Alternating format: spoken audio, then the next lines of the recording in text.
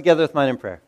Dear Heavenly Father, we thank you for this morning where you have gathered us around your word, around your truth.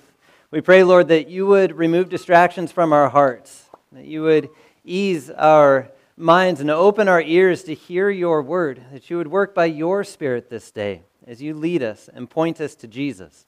And in his name we pray. Amen. Well, grace, mercy, and peace to you from God our Father and from our Lord and Savior, Jesus Christ. This past weekend, we did focus in on a quest for the truth. And so I had a lot of time to think about true things.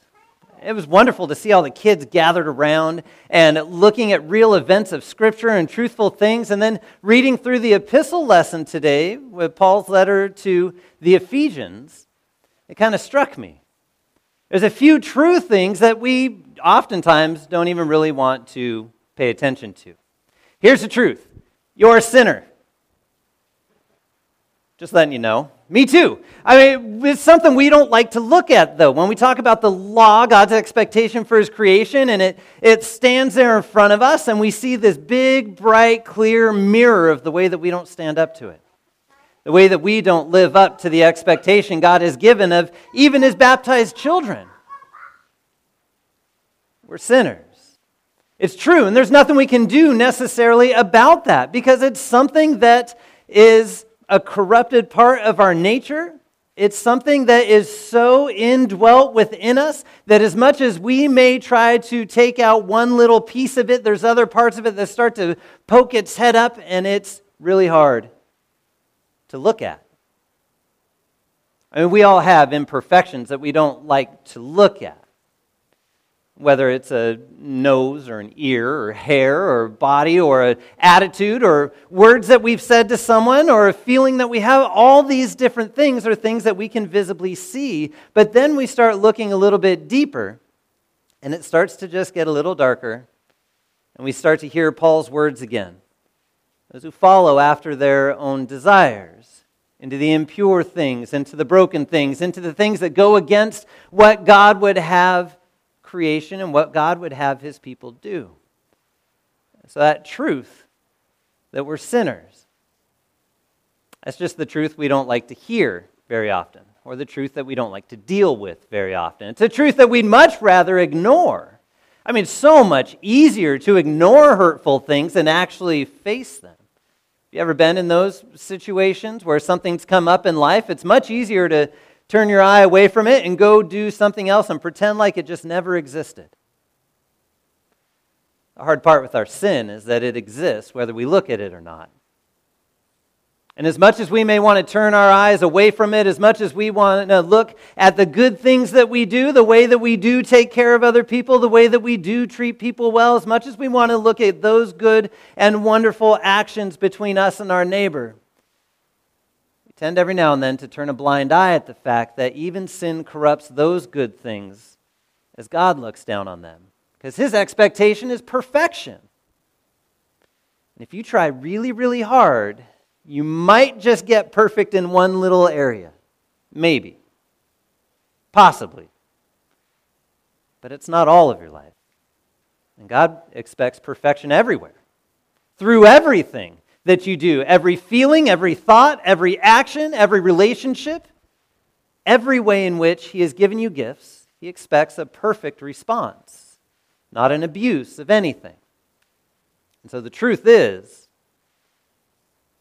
we break his commandments right and left, whether we're even paying attention to it or not. I mean, you said it this morning in the confession, how I have sinned against you in thought, word, and deed, by things I've done and things I've left undone. The things I know about and the things I don't know about. That's a lot.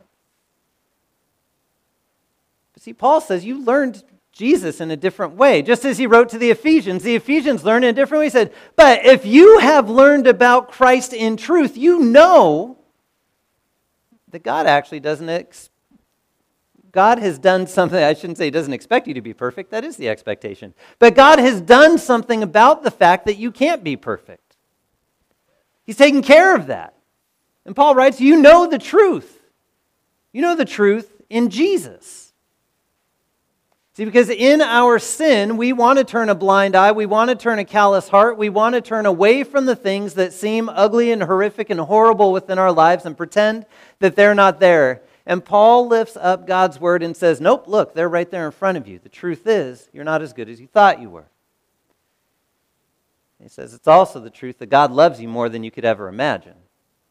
Loves you more than you ever thought He did. God loves you to the point to where He sent His Son to take on our flesh and die in our place upon a cross to suffer His wrath so that you don't have to. So that in your imperfection, God would see Christ's perfectness as God looks down upon you, not through the lens of your actions or the lens of your sins or the lens of your righteousness, but God looks down upon you through the lens of Christ's righteousness. As He looks at you through all that Christ has done on your behalf, and then looks at you and He says, beloved child. It's the truth. It's the truth in Jesus. That's the truth that we were looking all through Scripture for over the past couple days to see how God worked through history to point everyone before Jesus to the fact that Jesus was coming, and how God continues to work to speak His truth into the ears of all of the people that are around to point them back to Jesus. Because in Jesus, there's truth. In Jesus, there is a truth of not just something that is helpful or moral or a wonderful teacher, but the truth that He has died in your place and taken your sin to the tomb and left it there. And then rises again to show power over death, that He is the Son of God, and then looks at you and He says, I love you. Here's my gift of life. A truth that you will find nowhere else. A love that you will find nowhere else. A peace that you will find nowhere else. I alone am the bread of life that will give you life. It's not going to come from everywhere else. Anywhere else will leave you hungry, wanting, focused in either upon your own abilities or upon something that one day will fail you. But Christ is the bread of life. The one who brings you eternity. One who brings you salvation. One who is given of Himself so that you would have everything. Everything necessary to be in the presence of God for all the rest of whatever time looks like. Into eternity. In your baptism, you were baptized into that eternal time frame, that eternal life, that eternity. In that baptism, you were clothed with Christ's righteousness. In that baptism, His life and His goodness and His perfectness was accounted for your benefit. You've heard it said before, right? You know, the way to kind of wrap our heads around that truth is if you were, accused of bank robbery, and you were a bank robber or something, and you went to the courtroom, and all the evidence points to the fact that you did it. And the fingerprints are everywhere, the cameras are rolling, everything points to the fact that it is you. And the judge looks at you and says, innocent. It doesn't take away the fact that you did all the things that you shouldn't have done. It doesn't take away the fact that you abused the gifts that were given. It doesn't take away the fact that maybe you even hurt people in the process. But the law doesn't look at you as accountable for that anymore. Because the judge has said you're forgiven, you're innocent. You can walk away free. That's what it's like as God looks at us and declares us righteous. But we're righteous not simply because of a whim of His or anything else. We're righteous because of the fact, first, in the truth that He loves you.